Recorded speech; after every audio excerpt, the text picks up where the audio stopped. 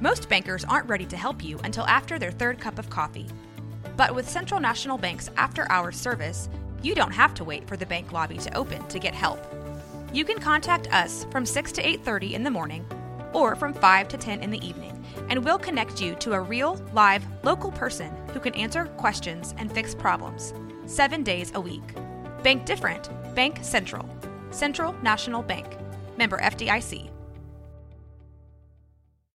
When you need mealtime inspiration, it's worth shopping Kroger, where you'll find over 30,000 mouth-watering choices that excite your inner foodie. And no matter what tasty choice you make, you'll enjoy our everyday low prices, plus extra ways to save, like digital coupons worth over $600 each week. You can also save up to $1 off per gallon at the pump with fuel points. More savings and more inspiring flavors make shopping Kroger worth it every time. Kroger, fresh for everyone. Fuel restrictions apply.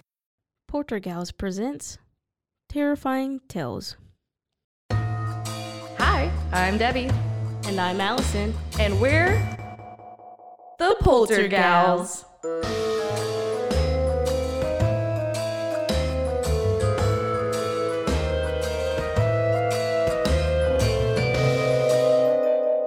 Spooky. Christmas Ghost Story. Written by Nick DiMartino. Published in 2022 by Northwest Corner Books. Chapter 3. Halloween Intruder. Almost Nana's house. The icy sting of the wind sliced through the crack along the top of the car window. Dead leaves leaped at the windshield, scratching at the glass, making sure Lou Rossi didn't fall asleep. It was Halloween afternoon, the kind of holiday that made him think about his grandchildren, how he wished they hadn't grown up so fast. He remembered watching Wally carve his first pumpkin, helping Rachel turn herself into a vampire with lots of red lipstick. He remembered saying the rosary by Gina's bedside to help her get over the nightmares caused by scary Halloween movies. Now, Gina had bought his mother's house. The deal had closed 2 weeks ago. Already all sign of habitation by Charlie Wu and family. Not to mention Mike Morishma and family before that. Not to mention was Medios del Duno and family before that had moved out, patched up and painted over, as though the house had never left the Rossi family. It was almost Nana's house again. Lou Rossi had seen to that. As a former real estate agent, he had been able to recommend to his granddaughter the best painters to redo the interior painting every room on all 3 floors. They had finished the job yesterday. Lou was sitting in his car parked across the street from the old house. That was close enough as far as he was concerned. He had not yet set foot inside.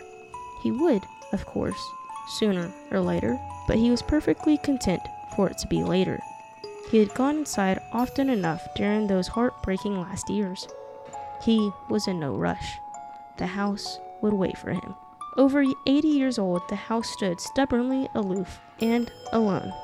It dominated the block, defying change, foremost among all the other aging, fading houses on Beacon Hill. Built in 1911, it squatted forlornly in the middle of the oversized lot, in a yard of uneven lawns and intertangled garden beds. Lou had lived most of his childhood in that house. It had been built of wood when his father bought it. The hard-working, enterprising Nikolai Rossi had saved enough money to pour a new foundation and encase the original house in a veneer of handsome red brick, transforming the Rossi home into a fortress. So many years had passed since then. That afternoon, parked in the front of the old house, Lou could feel every year. His trim, well-clipped mustache was as jaunty and optimistic as it had been in the Navy, but it had turned white. So had most of his remaining hair, and he still maintained a respectable amount. His cheeks had their share of wrinkles, but his skin was a healthy, weathered brown. Just looking at the house made him feel older. He tried not to remember his mother's screams on that terrible last day. He glanced up out the car window as a small black foreign car swerved in toward the curb. It left behind the person he had been waiting for. Just the sight of her chased away a brief moment of gloom from his heart. Look at her. His granddaughter had grown into such a fine young woman. Gina Rossi obviously hadn't recognized her grandfather's car yet. She wasn't looking in his direction. All she could see was the house. He knew from her phone call that she and her boyfriend were returning from some kind of social luncheon at the medical school. She was clearly dressed to impress, in a slim, blue sheath with a pearl necklace. A long, off-white overcoat blew open at her sides. She stopped on the sidewalk before the front walkway. Lou could imagine how she felt. It was hers. She was taking an enormous first step as an adult. He got out of the car. She didn't hear his car door slam. She didn't notice him until he was standing beside her, poking with the toe of his shoe at the hole of the front lawn, where she had uprooted the for sale sign. Not for sale anymore, he said. Grandpa. She hugged him. Aaron just dropped me off. He'll be right back. He's gone to pick up something at Safeway. Well, what do you think? Isn't it incredible? Nana's house has become my house. He might have tried to answer her, but Lou couldn't look at the house yet without becoming tongue-tied. His granddaughter was too excited to notice.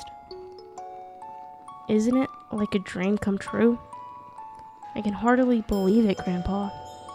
This is going to be my new home. He nodded with a smile. He understood.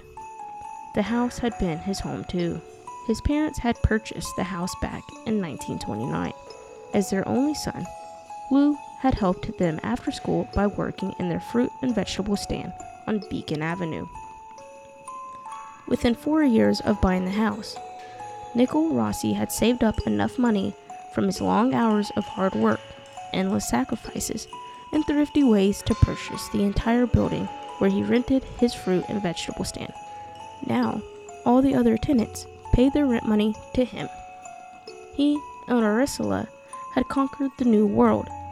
They had carved themselves a life in a strange new city called Seattle.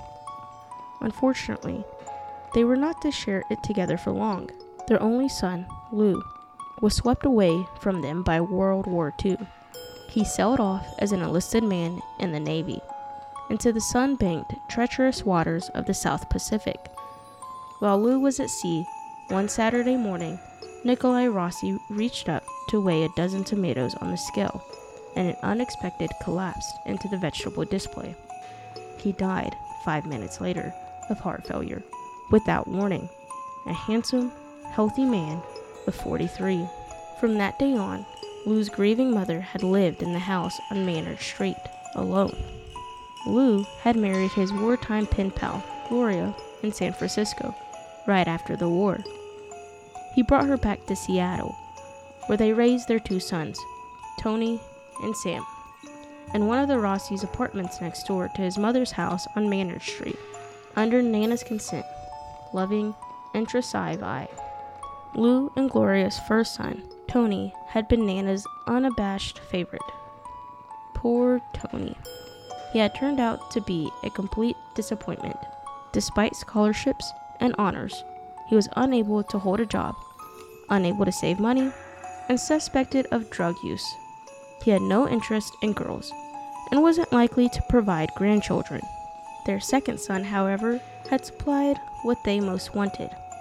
Sam's first marriage had resulted in Gina, his current marriage, and Rachel and Wally. 3 strong, healthy, polite grandchildren for Lou and Gloria to babysit and adore. 3 great-grandchildren to be spoiled by Ursula Rossi, the tough, old matriarch whom everyone in the family had come to call Nana. "Come inside with me, Grandpa," said Gina, reaching for his hand. "Take a look." No, said Lou. "Not yet. I don't have to look inside, Gina. I know every inch of that house by heart. Believe me, every inch." The slinky black sports car pulled up to the curb behind them.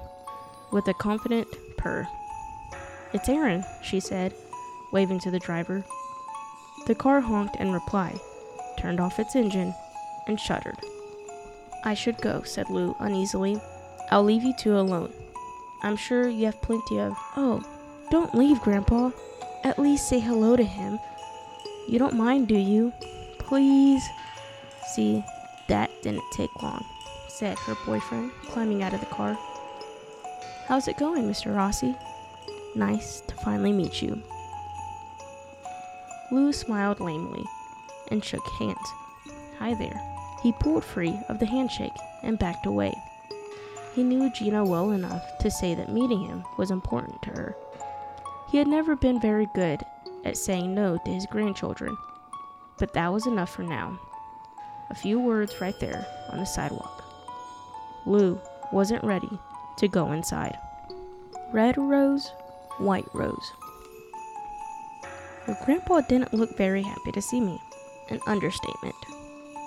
They stood on the sidewalk together, watching her grandfather's car lurching back and forth, nervously working its way out of the parking place. "Nonsense." She waved after the departing car. "It had nothing to do with you. Grandpa's a little sensitive. For him, it's still his mother's house.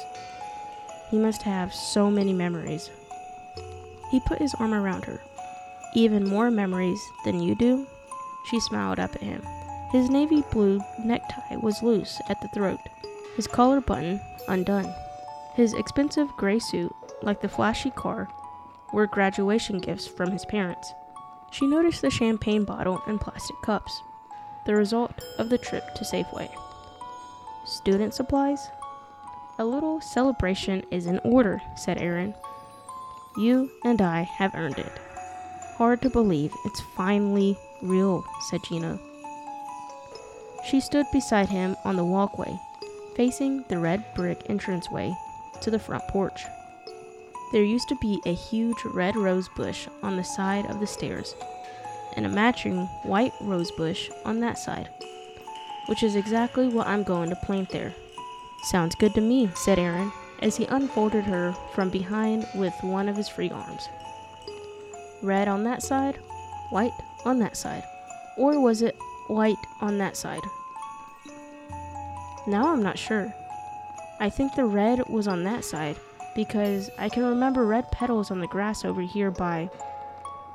You know, it doesn't have to be 100% exactly the same." "Yes, it does," said Gina.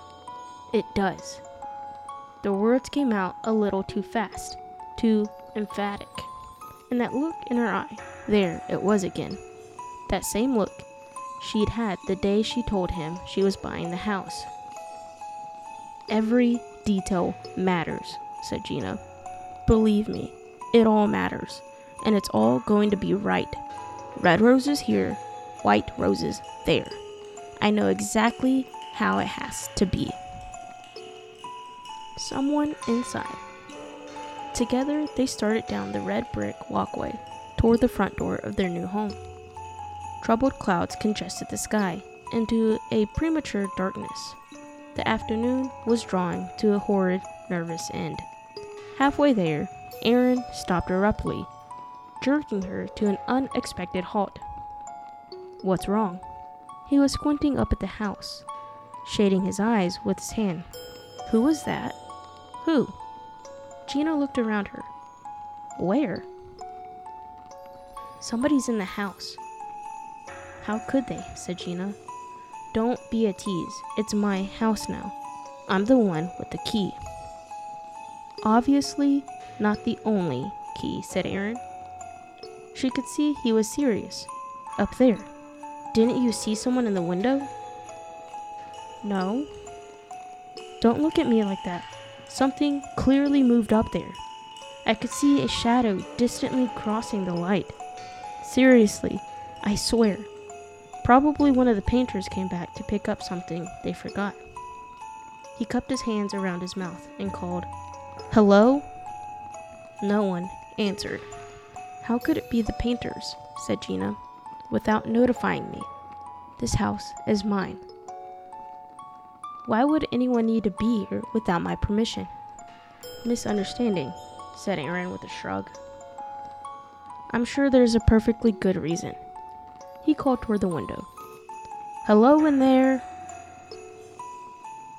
Well, they won't have a good enough reason for me, said Gina. Nobody else has any business being in this house. She had her key out of her purse. She started up the stairs to the porch. I intend to make that very clear. Aaron caught her arm. Let me take care of this. Am I looking particularly weak or helpless? Things could get awkward. I may be just a woman, but I can handle it. Make yourself useful. Hold the screen door open, would you? The lock clicked before the thrust of her key. The door swung open. Aaron tried to step in front of her, but she forced her way past him. After you, said Aaron. Gina stepped across the threshold into the hushed emptiness of the house. Where's the light switch? Asked Aaron, reaching out through the windows along the living room wall, but she had no interest in light. Her eyes were already adjusting. Before he could stop her, Gina had crossed the living room and was starting down the hall. Aaron was right behind her. Hey, slow down. Don't get all hot and bothered. I am hot and bothered, said Gina. Whoever is in here doesn't belong here. Period. This is my house, not theirs. And I've got the papers to prove it. Come on, Gina. It's Halloween. Kids go nuts at Halloween. Do all kinds of crazy things. It's probably just some neighborhood hell-raisers who thought the house was empty. There is going to be some hell raised, all right, said Gina. If I need a man to protect me, I'll holler. You know that's not what I mean, said Aaron. But he was talking to himself, left alone at the end of the hall, as Gina started up the stairs. He didn't follow her. He knew better. Fine, have it your way. He stood nervously below. He heard her footsteps, heard her calling. He waited, every muscle tensed for the slightest sound, ready to bolt up the stairs. No response. He found himself standing alone. He paced down to the doorway of the master bedroom at the far end of the hall. Odd place for a master bedroom on the main floor. But Gina had explained to him why. Nana had insisted. The 3 rooms where she would spend the most of her time were all clustered together in a row. The room she shared with her husband, her son's room, and the kitchen. Why should she spend her day running up and down stairs? She'd gotten her way. Nana must have been quite some woman. As usual, Gina had insisted on following Nana. He stepped into the empty bedroom. His footsteps rang hollowly across the wooden floor. He imagined where they would put the bed. He imagined them making love on it. The room had 3 windows, a high one in the west wall that gave plenty of light and no view. The 2 bigger windows that opened north. One was in the perpetual shadow of the maple tree, crowding that side of the house. The remaining window had a view of the backyard, and even a low wooden window seat that accommodated the viewer. He glanced out the window. Because of the yard's steep slope, the house's main floor became here at the back. An upper floor perched above the basement. The basement door opened beneath him, on a stone path leading down the vegetable garden. Something about that little garden. He found himself staring at the scattered rows of leafy remains. Then he saw something else. Something seemed to be moving through the garden, until he realized that it was not in the garden, but all but reflected in the glass. Something behind him. Gina! He spun around. No one was there. He turned back to the window. The reflection in the glass moved. Very funny. Okay, I'm scared. You can come on out now. No response. To his dismay, he found that he was getting jumpy. He stared intently into the glass. What was that? It was hard to see clearly, but something reflected behind him was shifting position in a shadowy corner of the hallway. Was it a person? Aaron wasn't sure. He couldn't see it moving. He just couldn't see what it was. Gina stepped through the bedroom doorway. "False alarm," she said. "Nobody in the house but us." She surprised him by walking across the room and giving him a warm hug. He resisted at first. He wasn't so sure it was a false alarm. He kept peering out the door down the hall, unconvinced. She convinced him. Just us and the smell of fresh paint. "I'd say it's time to celebrate," said Aaron, attempting to shake off his weird mood. "Watch out." The champagne cork ricocheted off the wall. The bottle frothered over. He caught the spill in the plastic cups. They interlocked arms and drank. Their new life was officially beginning. The moving vans were scheduled to arrive early Saturday morning. One from Indiana, with the furnishing of both their college apartments. One from New Jersey, packed with a house full of furniture from one of Aaron's wealthy aunts, recently deceased. "We're on our way," said Gina. "It's happening," said Aaron. One drink led to another. After all, they really had something to celebrate, to a new life together on Maynard Street. "I'll drink to that," they drank. "To the most wonderful person in my life. I'll drink to that." They drained their plastic cups, then they kissed. They kissed again. "Happy Halloween. Too bad we don't have costumes." "We don't need any costumes. We can be Adam and Eve." They couldn't stop giggling. They were like children. They started pulling each other's clothes off, unbuttoning, unzipping, in reckless excitement. There, in the empty bedroom, in the empty house, Gina's thin overcoat was hastily spread over the cold wooden floorboards. But there are no curtains on the windows. So, what if trick-or-treaters come? We're wearing our costumes. "Aaron!" She pinched him on the shoulder. He grinned. "Hey, if you stay down here on the floor where you're wanted, trick-or-treaters won't be a problem." Be sure to follow us on Facebook or on YouTube at The Poltergals, or on Instagram at @the_Poltergals. You can also find us wherever you get your podcast, or at roguemedianetwork.com. You've been listening to The Poltergals, a Rogue Media Network podcast.